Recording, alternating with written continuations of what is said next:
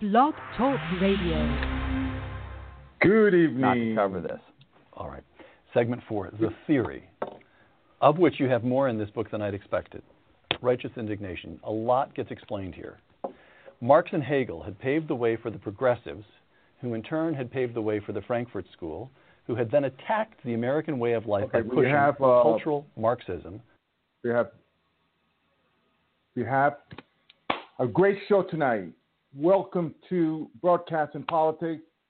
Your host, Cisco Acosta. My co-host, Luther Mays. He should be here very soon. And we have a great guest tonight, Professor Tanya Hernandez, professor at Fordham University in New York City. She was just recently named to the Fordham Law Archibald Murray Professorship. She has an upcoming book, Multiracial and Civil Rights. We're going to get into the topic. It's going to get heavy. Get ready. It's going to be an exciting show. Just sit back and relax and enjoy it. Call Professor Hernandez. Just wanted to touch on a couple of things in regards to politics that's happening right now. This whole situation with sanctuary cities. It's out of control. Totally out of control. We have a mayor in Philadelphia that has defied ICE. Totally defied the federal government. And this whole situation with the sanctuary cities has a lot to do with the federal funding that goes along with it. Because I don't remember hearing about sanctuary cities basically 5-10 years ago. But now that has taken a really, really great push by the politicians, especially from the left, that have basically are utilizing that money for other fundings and basically trying to protect that sanctuary city as much as possible as they can, and they will fight to death to maintain that status quo.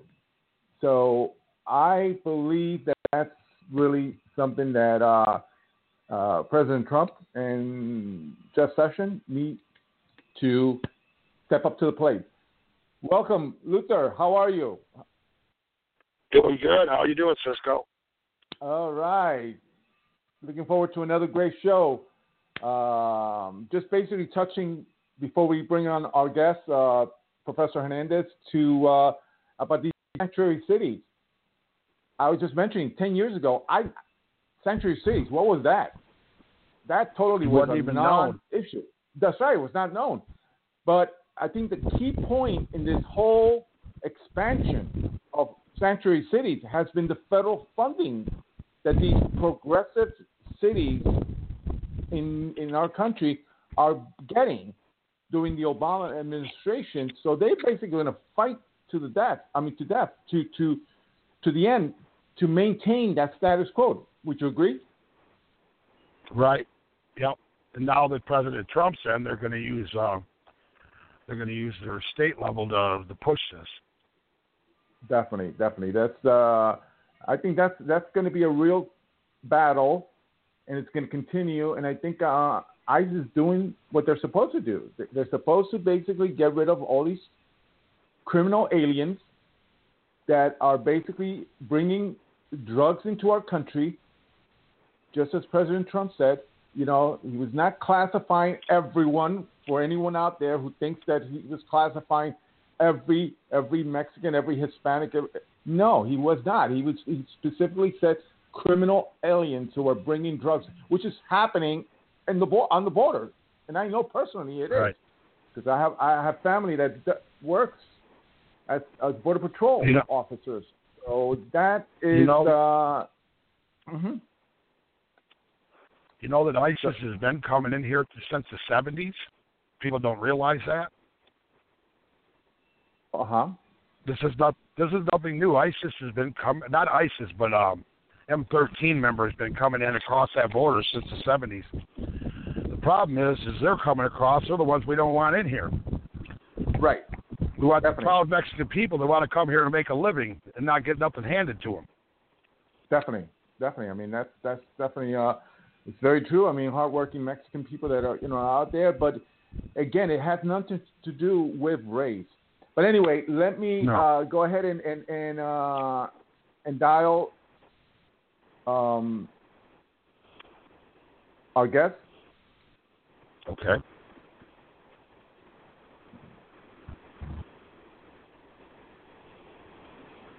Let me see.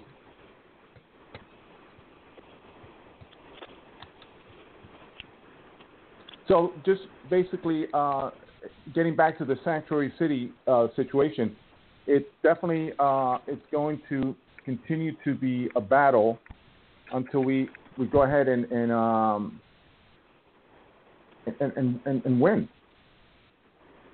Yeah, what the liberals have done is they are using it at state level to pull this now because Trump's in. Right. And we got a Muslim running for governor here in Michigan, and this is going to be a real problem if he gets in, but I don't think he will. Right. That's. Did you hear the news about California?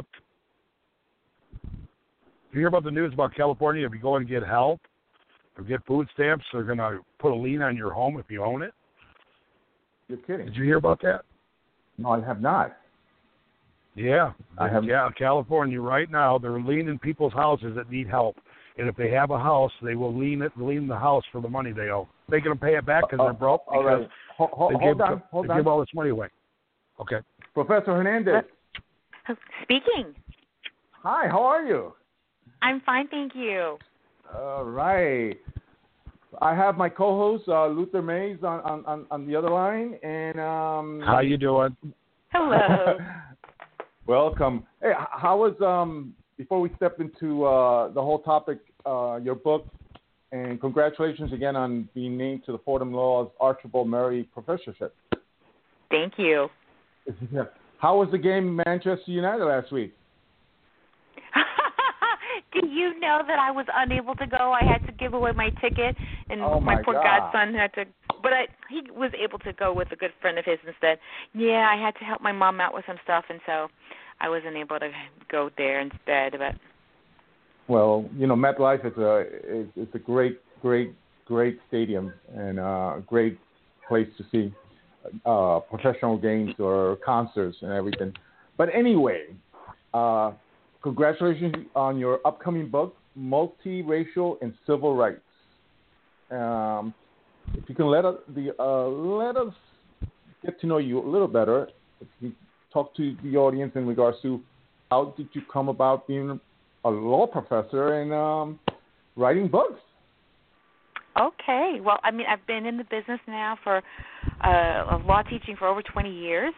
And part of my sort of commitment and passion about doing that is because my concern for, social justice and racial equality is also about teaching other people sort of how to pursue that. There was only so much I could do as one single lawyer, but the idea of being able to reach out and train many more people to go and do that is a very exciting thing to me. And I'm able to reach even more people by doing the writing, not just the students who are in my classroom, but a much wider audience. Right. Well, this whole situation with race and color and the division that, I was just telling my co-host that there's a lot of things that are happening today that I don't remember ever hearing when I was growing up, And I grew up in New York City, and on the East Coast, and I never really, even though the '60s, the late '60s, early '70s, there was a lot of tension. We had the Newark. I was a little kid at that time. Newark situation, the Watts situations with the racial issues. In Alabama, we had Governor Wallace. Basically attacking African American individuals. So we did have some tension. But today, it's kind of different in the sense that race has become a business. Would you agree with that? The issue of race, of racism, has become a business. Al Sharpton and Jesse Jackson have benefited quite greatly from that, creating that tension. Would you agree or disagree? I mean, I guess the idea about business I see from a different perspective. I mean, I think that there's sort of a growing cottage industry of people who profess to be sort of diversity trainers and experts, and who sort of kind of tout their skills for a fee of being able to, make the world a better place in your workplace or, whatever the enterprise may be. And in that respect, I see sort of a business angle to it, but not in the sense of the fostering of tensions. I think, unfortunately, the tensions have long been there, but what has become sort of more problematic is that with sort of signals from the very top of our government, what's been unleashed is sort of like this permission, a license to, exercise discrimination, to express biased views, in ways that I think took many of us by surprise, because even though we haven't been living in any kind of racial utopia, far from it, right. At the same time, progress had been made, and I think we kind of got into this space of, things will continue to improve little by little. We had a civil rights movement. We had civil rights laws in place. There are no longer sort of state-mandated forms of segregation. So, things can only get better.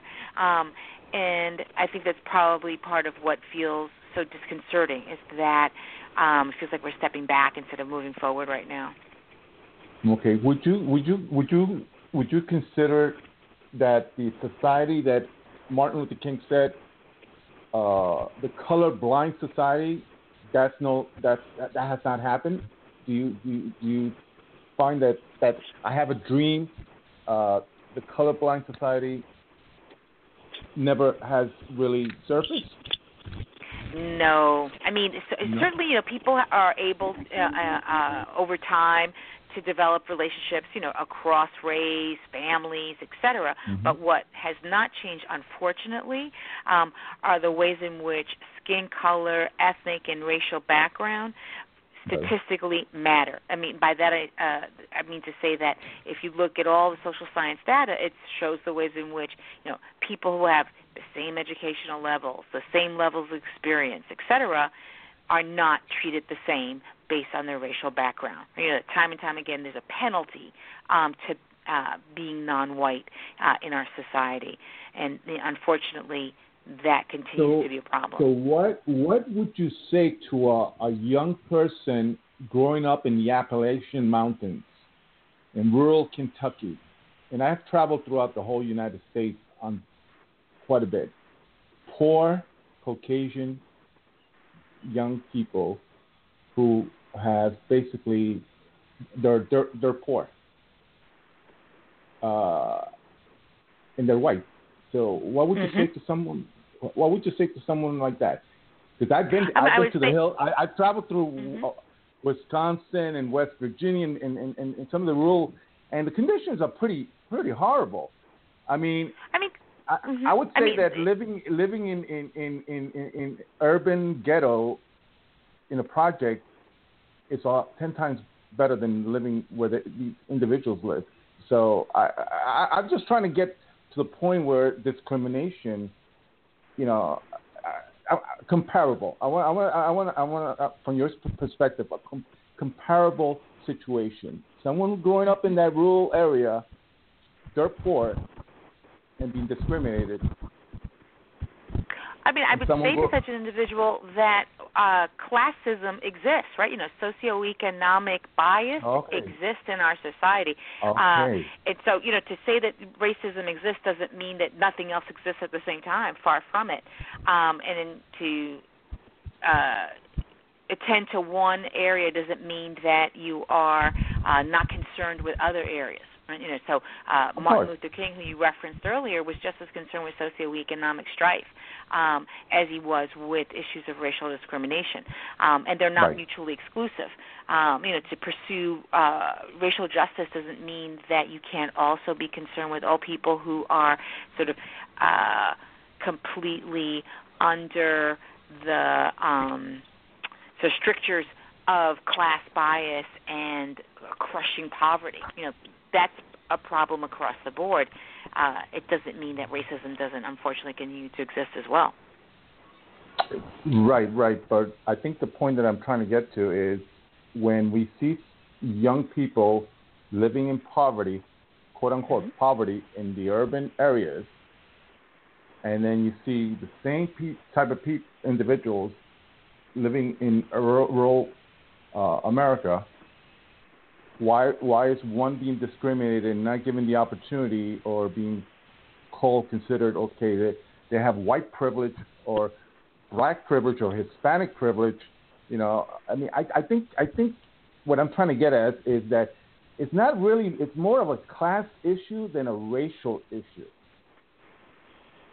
What is?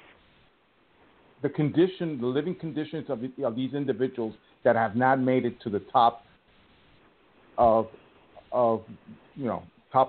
life.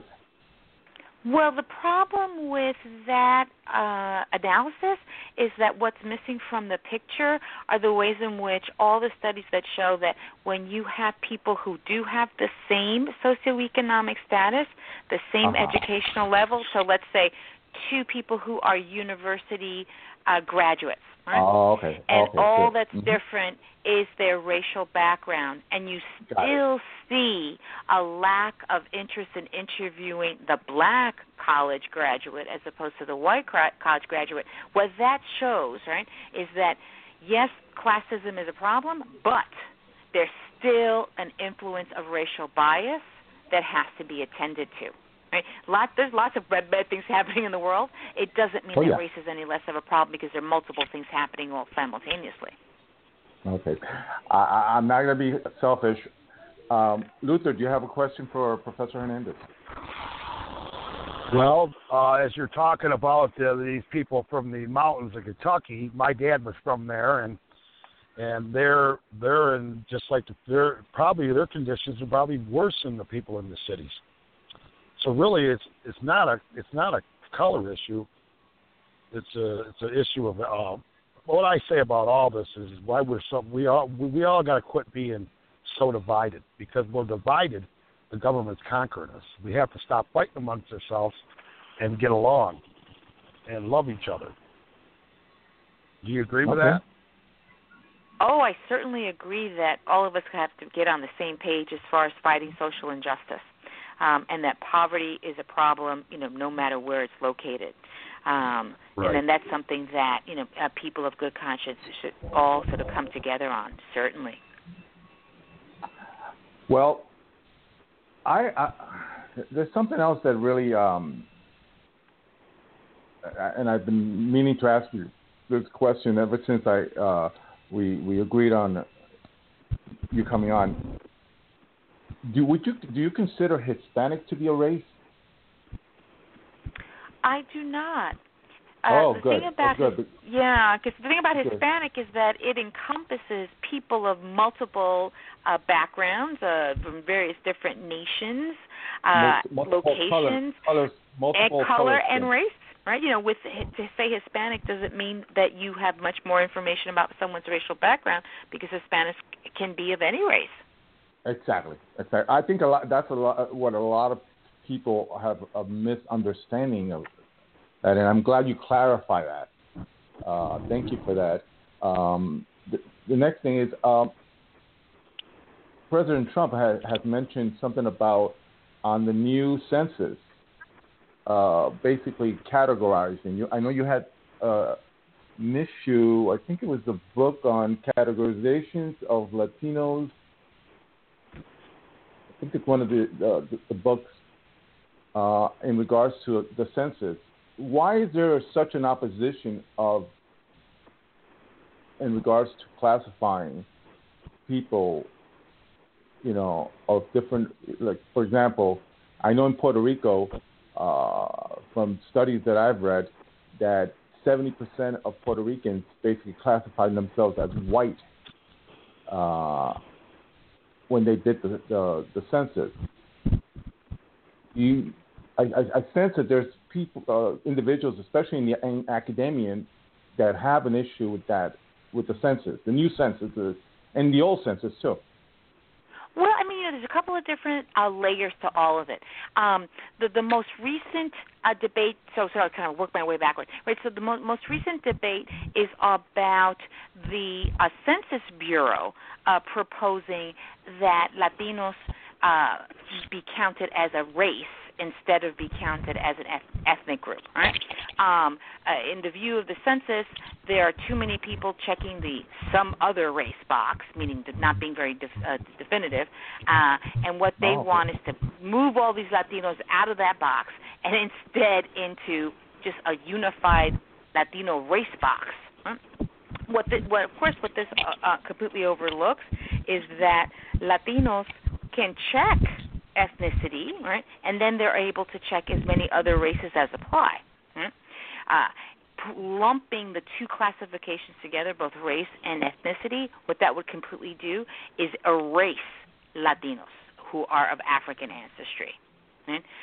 Erase Latinos who want to make a demarcation of their indigenous ancestry. People from Central America, some of them don't even have Spanish as a first language. They speak a Mayan Correct. language. And Correct. so trying to treat Hispanic as if it were sort of some self-evident racial category then erases all the ways in which we are different. And it's important to know about those differences, not just from some sort of cultural pride move, right? Because the census is not about sort of you expressing yourself, right? It's a bureaucratic form. What the census does is it enables people who care about this to examine racial disparities across society. So, for instance, when the federal government wants to check out whether there have been problems with bank allocations of mortgages for people who apply, they can look and see how many people in a particular neighborhood have a certain socioeconomic status and have applied for a mortgage and have been denied or accepted. And if those differences align themselves, acceptance, denial, same socioeconomic status, along race lines, then that statistical disparity lets you know, there's a problem here. Right. So having a way to count is very important for the enforcement of civil rights laws.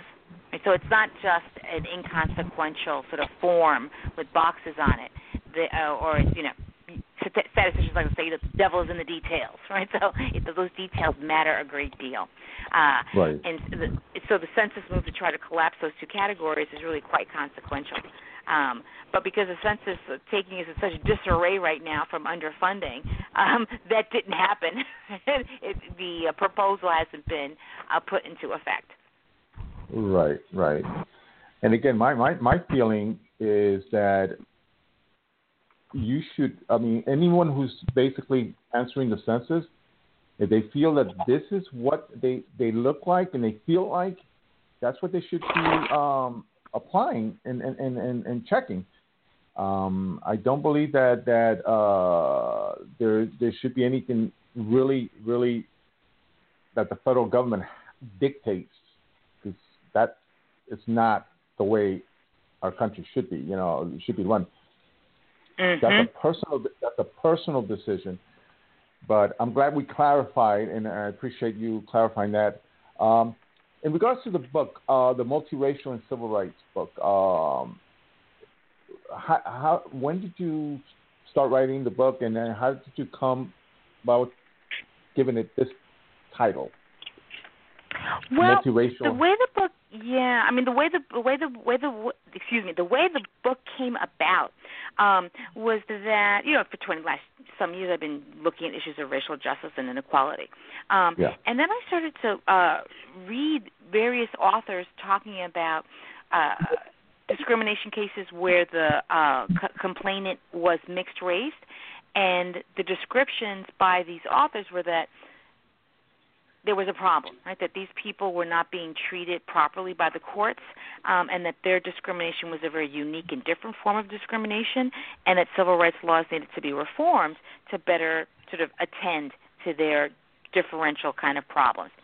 And I thought that was kind of curious because I myself am mixed race, Latina and African descent, and I found it kind of curious, that position, because my whole life I have not sort of experienced a unique form of discrimination.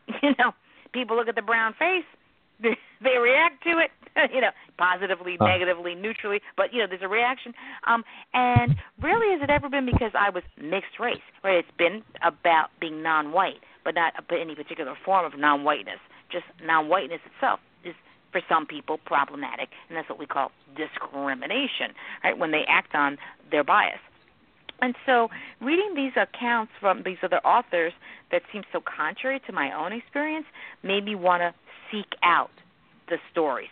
And so what I did is I delved into the archives to look at these stories of discrimination in court cases. And what I came to see was that there was a vast misinterpretation. I looked at housing, public accommodations, education, the workplace, criminal justice. In all these spaces where mixed-race people file complaints of discrimination, they may identify differently, by saying, I'm mixed race, but they then describe what happens to them, and what they describe happening to them is nothing new, unfortunately, and not unique. What they describe very effectively are the ways in which they were ostracized in the workplace, not provided with housing, whatever the case may be, based on their non-white status. They were called the N-word. There were other racial expletives, not rooted on their gender, but on one aspect that was viewed problematic in the mix, typically blackness, but other forms of non-whiteness as well. So that's the origin, sort of why I got started writing. And then when I saw that what the evidence showed was so different from what that other story was, I wanted to sort of put out the word and get it in writing. Let me ask you, Professor Hernandez, most of these cases, did they happen in big urban cities? Well, that was the other interesting thing. They happen across the country. They happen in small towns. They happen in large urban cities. There was no sort of like one place where I could say, oh, this is a problem in X town, and that's where it's located. No, it's sort of a national phenomena and a national pattern, and across all those different contexts as well, which is also very interesting. Interesting, because I remember growing up and hearing my father say that, we were not discriminated, but other folks were discriminated, and it happened a lot in New York City. In a lot of these, I would say, progressive areas, liberal areas, where basically they would see someone who was darker, and they would feel, no, we can't have those folks here, because he had friends who were professors. My dad was also a professor, and they were darker, and then they were discriminated because they were darker. But it was basically predominantly in the Bronx, in Brooklyn, and Queens, and Manhattan, and that's where I'm getting at, that a lot of this discrimination is happening in a lot of the so-called, what we call progressive cities. Unfortunately, being in places that are diverse doesn't mean that we are that much more enlightened. Right? And sometimes being in diverse cities can could it create a complacency? The idea of, I ride the subway with people of all different races, so that means that, I'm racially enlightened, but they don't come up with you, right? Exactly. Well, the subway is not enough. Exactly. I definitely, I love my hometown, but, I know that there's a lot of things that have happened in New York City that I would consider to be very discriminatory to individuals that their complexion were, darker. That's something that has stuck in my mind for a long time. But getting back to the mixed race, was there an issue with individuals mixed race during the subprime scandal, fiasco before the crash. Well, when yes, everyone was getting loans, houses. They were buying houses left and right, and at that time, I don't think no one was getting discriminated. Or were they? Well, I mean that it's a different form of discrimination. When we tend to think of discrimination as being about deprivation, right? But discrimination also takes the form of taking advantage of, right? Meaning that having people partake in what you would consider loans of. Oh gosh, I'm trying to think of the best characterization to put on this. But on its face, lending money to people, right, who cannot possibly ever really pay that back, right? Especially when the balloon bursts and collapses in on itself, that kind of predatory lending, right, is another form of discrimination. All right? How so? In the following sense, it's a way of, I don't really care what happens to you. I want to make money off of you, and I'm going to do this in an immoral manner, right? Because that's a banker won't call it, right? That's effectively what subprime mortgages are doing, right? They're immoral lending practices, right? Because they're not based on an appropriate sort of financial assessment of what is feasible and what is not feasible. And so that's a way of saying, well, I know this is going to impoverish you, right? But I don't care. I don't care. 0% down, and these huge interest rates. This is not, an appropriate way to go about doing banking for a community, let alone an individual family. And so that itself is another form of discrimination when you see it happening along race lines. And, where is the predatory particularly happening? As you said earlier, right, there's poverty across the nation, right? But we don't see the subprime mortgages across the nation in the same way. Well, but not all poverty. Not everyone was targeted in the same exact ways. See, I have and a we different saw communities of color in particular targeted, sort of given the sort of the long-standing sort of desire for home ownership as a form of sort of middle-class attainment and respectability. Right. There's a lot that goes into it, right? It's very fraught. See, I look at it from a different perspective, and I respect your point of view. I look at it from that these were criminals that wanted to make money off anyone and everyone.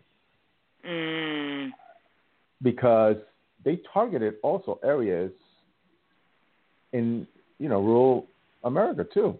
I mean, I've watched and read and researched on a lot of these predator lenders that basically did a lot. Maybe it was not reported, which is another problem.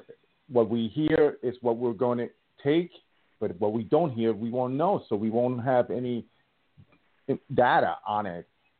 But interestingly, with this sociologist out of Princeton University, Douglas Macy, he did a pretty involved study of the ways in which the subprime mortgaging was very much an issue of race. I mean, that wasn't my own particular study, so I'm just sort of reporting back on his, but it was really quite well documented on his part. Okay. I mean, that's I would definitely, I'll take a look at that study. You said that we're still a skin-based hierarchy in every sense. Is that accurate? Unfortunately, yes, it's still the case, because even while, I can say, people who are non-white will encounter issues of discrimination by those who, harbor those biases. Not all people who are non-white are treated the same way. By that I mean is, if you look at the array of skin color, right? Studies have shown that the darker you are, right, the worse it is for you. And so that in looking at job applications, it was discovered that someone who was light-skinned but who had fewer years of education was still more often called back for interviews than someone who had more education on their resume but was darker skinned. And so you can have two people who are, so let's say, of African ancestry, but if the African ancestry is more apparent, if they're darker skinned, it becomes more problematic for them. Okay. That sense is a skin-based hierarchy. Okay. So I'm the recruiter. I'm hiring manager. I get 2 applications. Both of them are named Chris Brown. What am I going to base it? I haven't seen the individuals. What am I basing if I take one over the other? This is what's so interesting. Yeah. This is what's so interesting about the way in which a lot of this stuff is sort of sussed out, is that what the researchers do is, unbeknownst to the employers, what they are being given are these dummy resumes, meaning the resumes have been doctored, right? They're not actual people, but they're paired studies. So meaning what they have before them are these resumes that look like the same, but then they attach photographs, right? Or they'll do it with online profiles, right? So that, there's a way you can see the appearance, even though it's a controlled experiment where the different credentials are varied to examine what factors are influencing the decision making. And with that kind of paired study is where you're able to see whether or not there's some kind of dynamic going on. Or, we've long seen this with housing discrimination, for instance, where you send in 2 sets of people, different races, or in our discussion right now, different skin shades, and you wait to see when they go to apply with the very same financial sort of package, what the landlord will say. Apartments available, apartments not available. And when you send in those pairs, kind of called an audit study, is where you are able to sort of uncover the discrimination that people don't necessarily want to own up to. But in today's world, when I get a resume, I would get a resume or something, it goes to a scanner, software tools. So when I get it, I'm not getting a picture of someone. I'm getting basically the credentials, the history, his job history or her job history. Mm-hmm. So at that point, you're basing the decision not on skin color or the facial profile of the person. You're basing it on the scanner is the one who's determining, okay, that person is going to be hired. Called for an interview, sent to the hiring manager. So I'm pretty skeptical about that because I know that I've done that, and it's not the way these studies are done. The thing is that time and time again, there are these paired studies where identical resumes are sent out, and they use a proxy, right? So a proxy for race are people's stereotype notions of last names or even first names for that matter, right? So, you put Letitia Johnson as one name and you put Samantha Smith on another, and sort of a stereotype vision comes up of what those people's faces look like, right? And you give them both Harvard educations and, however many years of experience. And time again, Letitia does not get a phone call for an interview where Samantha does. That's documented over and over again, those paired audit studies. So, I think what you're sort of gleaning onto is the idea of you would think in a world of algorithms that are supposed to take out sort of human bias that these things wouldn't occur. But unfortunately, there's still a moment where human intervention happens, and where that human intervention happens, there is the opportunity for wonderful things to happen, right, for people to make the right decision, to make decisions based on merit and nothing but merit. But there's also the opportunity for people to exercise their biases, whether they be explicit or implicit. Right? And unfortunately, where people are not being very intentional and conscious about the why of their decision making, that can lead to the operation of implicit bias, right? That is unconscious forms of reacting on, based on stereotypes and gut feelings, right? A gut is often informed by unintentional and sort of cultural stereotypes. Fantastic. Before we go on, can you give your website? You do have a website. I did have a website, but it's Fordham University. So if you want to, and also where they can purchase your book. Oh yes. If people go directly to nyupress.org, they'll be able to have the book shipped out to them as of tomorrow. And if they put in the code PC20, PC20, they'll also get a 20% discount by pre-ordering. So that would be a good thing for them. And we'll put the book on our website, so this way we'll promote it on the website. Oh, I'm so wonderful. I'll be so glad for that. And if you also let people know about the discount code, that will be good for them as well. Definitely. And so now that we got that out of the way, I wanted to touch on something new that has been happening over the last 2 years, where these college commencements, African Americans and Hispanics, not all of them, but some of them, are basically segregating themselves and having their own commencement because they feel that they're not part of it. They feel like that they're not part of the system. I don't think that happened 20 years ago, 25 years ago.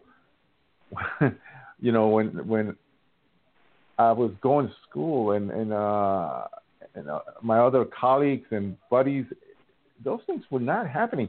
What has changed I thought we were progressing. We were regressing in regards to this whole segregating themselves, because I believe there's individuals that are segregating themselves on their own. That's interesting because, a part of my job is to go to commencement every single year. Well, yeah. And Harvard, for how many hours it may take, but I'm at them every year. And I have to say, I'm somewhat ignorant. I had not heard of this phenomena at all. Yeah.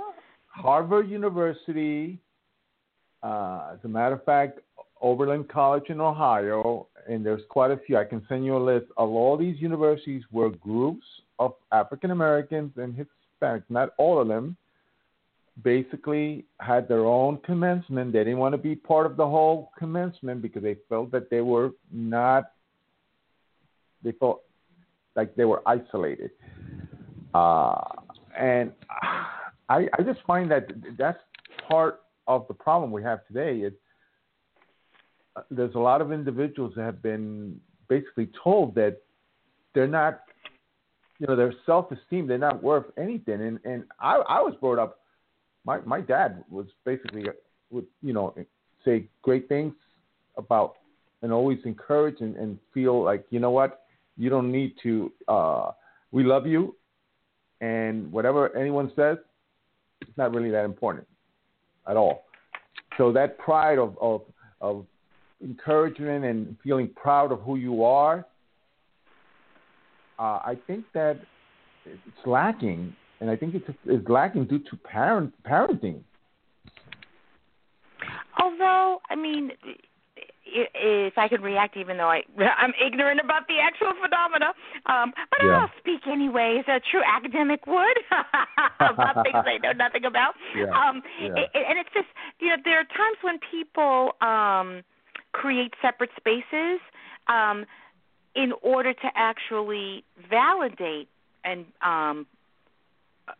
honor sort of the self-esteem of the individual in the community, right? I mean, I can't say that that's specifically what's happening here, but I have been witness to times in which a group of individuals, like one thing I do know about is more and more corporations are providing what are called affinity groups.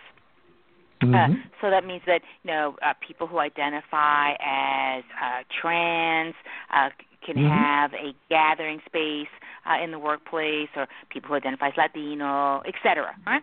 Whatever the affinity may be. And that's not about rejecting anyone else in that workplace, but it's about sort of coming together to share common concerns, to get insights from one another, how to deal with, issues that are particular to the group, and it's a way of honoring each other. But that doesn't mean that it's disparaging anyone else, if you see what I mean. So, one way to sort of interpret, but without any further knowledge than that, to interpret what is happening with these sort of additional separate commencement ceremonies is that desire to give more honor to one another, along an affinity line.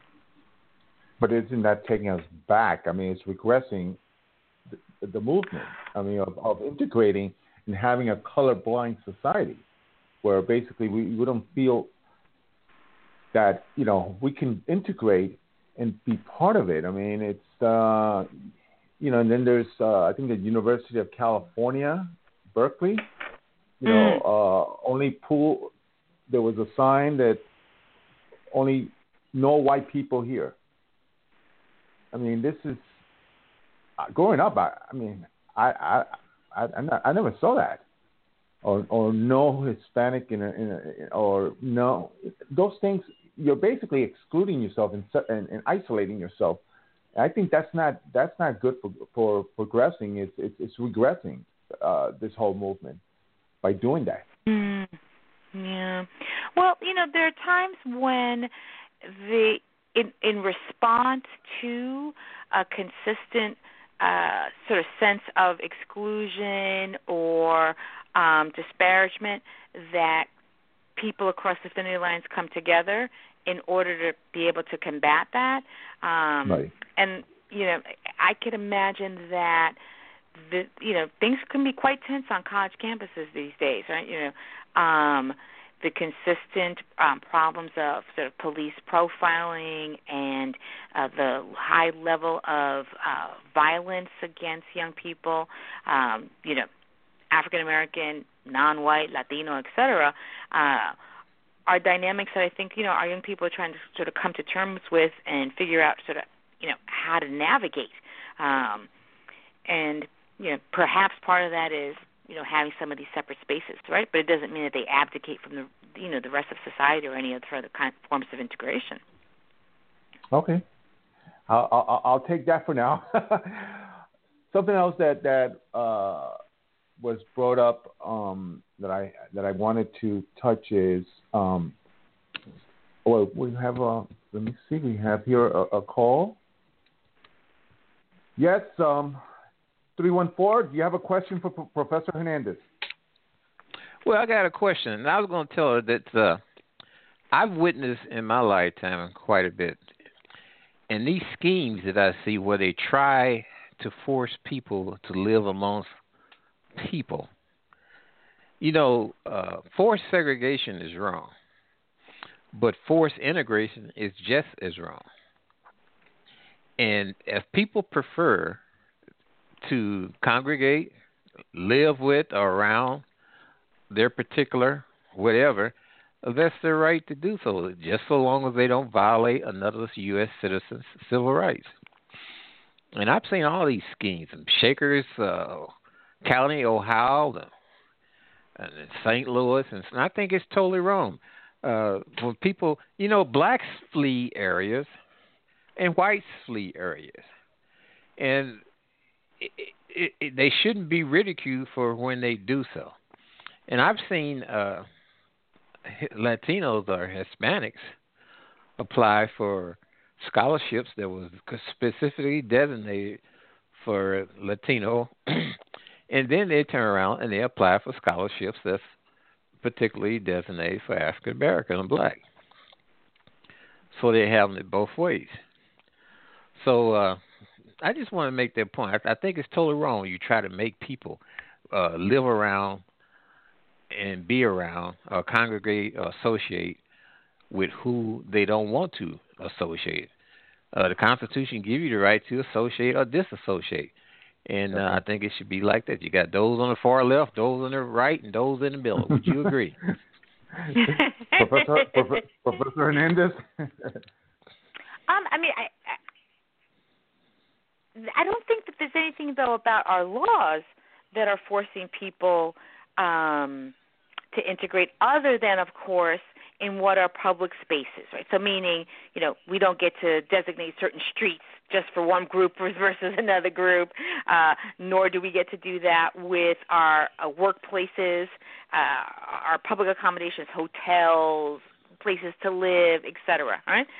But if you, in your private home, don't want to invite, neighbors of various, affinities, then that's your choice, right? That's your private sanctuary, about what you do inside your home.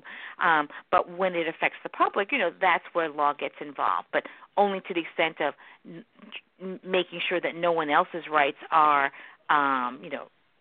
violated. But it's not about forcing any one individual to engage where they don't want to. And I agree with you. Manner. There was a case in Georgia where a high school prom, not on the school property, but they rented out a private location. And they was white, and they wanted to have an all-white prom. There's nothing wrong with that. But you had others that ridiculed, called them names, called them Nazis and all. That was wrong. So people need to understand that. You can't force people to like you. I do nice things, and all of a sudden people's knocking at my door. But I didn't go out and tell them that you need to come knock at my door. Anyway, you guys seem like you're having a lot of fun. Continue, please. Well, I appreciate it. Thank you. We have another caller. 608, do you have a question for Professor Hernandez? Hello? Did Luther talk? Yes, you have a question for Professor Hernandez. No, I had a question for Luther. Okay, Luther, you're in the line? Okay, I think Luther just stepped out. Okay, so Professor Hernandez, I wanted to touch on the this whole situation with racial profiling. You just brought it up. Do you find that people who are of darker skin get profiled more than individuals that are lighter skin or white? Yes, I mean the criminal justice system is sort of rife with skin color bias and not just race bias. And we hear a lot about the race bias, but we don't hear about the skin color bias as much. So, for instance, not only does the racial profiling much more intense the darker skin someone is, it also affects the ways in which people get sentenced. Right? So what is found in the criminal justice system time and time again are that people who have committed the same crime, the same severity, et cetera, the darker the skin, the longer the sentence. And that shouldn't be, right? If two people have stolen property of the very same value, they should be sentenced in similar ways, right, for the crime. If the crime should be dictating, what the sentence is, not their skin color. Okay, and those laws have been applied.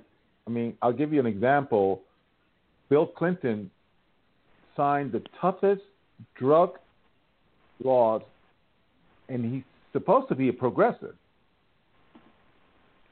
where the majority of African Americans and Hispanics have been sent to prison because of the laws that he signed. So where do you stand on that? I mean, someone who's very progressive, who preaches that, they're colorblind, but they go ahead and have done more damage to the communities that they're supposed to be protecting and working with by passing those laws. I mean, politics is a dirty business, in my view, right? And there are ways in which, I think politicians can be very opportunistic, right? If they feel that giving the appearance, so to speak, of being tough on crime is going to garner them votes, then that's what they will do, right? It's sort of a very, very self-serving move, even if it's counter to what they, profess are their political commitments. And we've seen that, not with just Clinton, but with other presidents as well, as far as their sort of way of signaling to a particular constituency that they are a viable leader is by, stepping on the rights and the sort of existences of non-white people and of poor people of all races. Right. No, the only reason I brought up his name because, I hear a lot of people indicating that they're upset with the drug laws, the sentencing, but they're forgetting who actually was the one who signed that law. Mm-hmm. It's very easy, very convenient to forget who was the individual and the party that signed that. It was not the Republicans, it was not the conservatives, it was Bill Clinton. So I just wanted to mention that. Last, we have a couple more minutes. I wanted to touch on something that also Latin American race, racism in Latin America.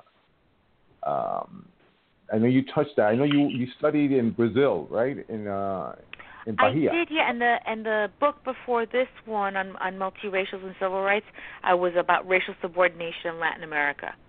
Yeah. So, based on your experience in South America, where do you see is racism very, very deep or is it more of a class issue? Or I've been to Brazil mm-hmm. twice, so I know about the situation in Brazil. But overall, what's your take on it? Well, what is the dynamic in Latin America is a rhetoric, right, of, we don't have discrimination here. We're so much better than the United States. And we never had white-only fountain, drinking fountains, et cetera, right? So there's a gesturing to the absence of a Jim Crow past. But here's what's missing from that particular sort of proclamation. There was no official Jim Crow because there was already Jim Crow de facto. That is to say, looking at the histories of these various Latin American countries, racism has been so firmly entrenched, they didn't need law to solidify it any further. Yeah, Brazilians like to say, blacks already knew their place, right? They didn't need Jim Crow laws to put them there. And so, obviously it's a much more complicated, package to sort of unpack here in our last few minutes. That's why people should go back and read the first book. The Racial Subordination in Latin America. Also available on Amazon. We'll have you back. We'll have you back. We'll have you back. It was fantastic. Enjoyed it. And as a matter of fact, we have two more callers, and I just don't have time. We don't have time. But definitely, my audience, I'm getting a lot of text messages. They enjoyed it, and always welcome to come back. Well, thank you very much for inviting me. Okay, fantastic. Have a great one. You too. Thanks again. Bye-bye. Bye.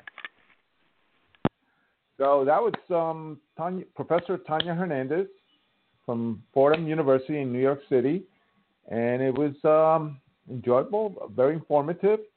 And I'm glad our audience tuned in, and we have a lot to next week. Should have another surprise guest.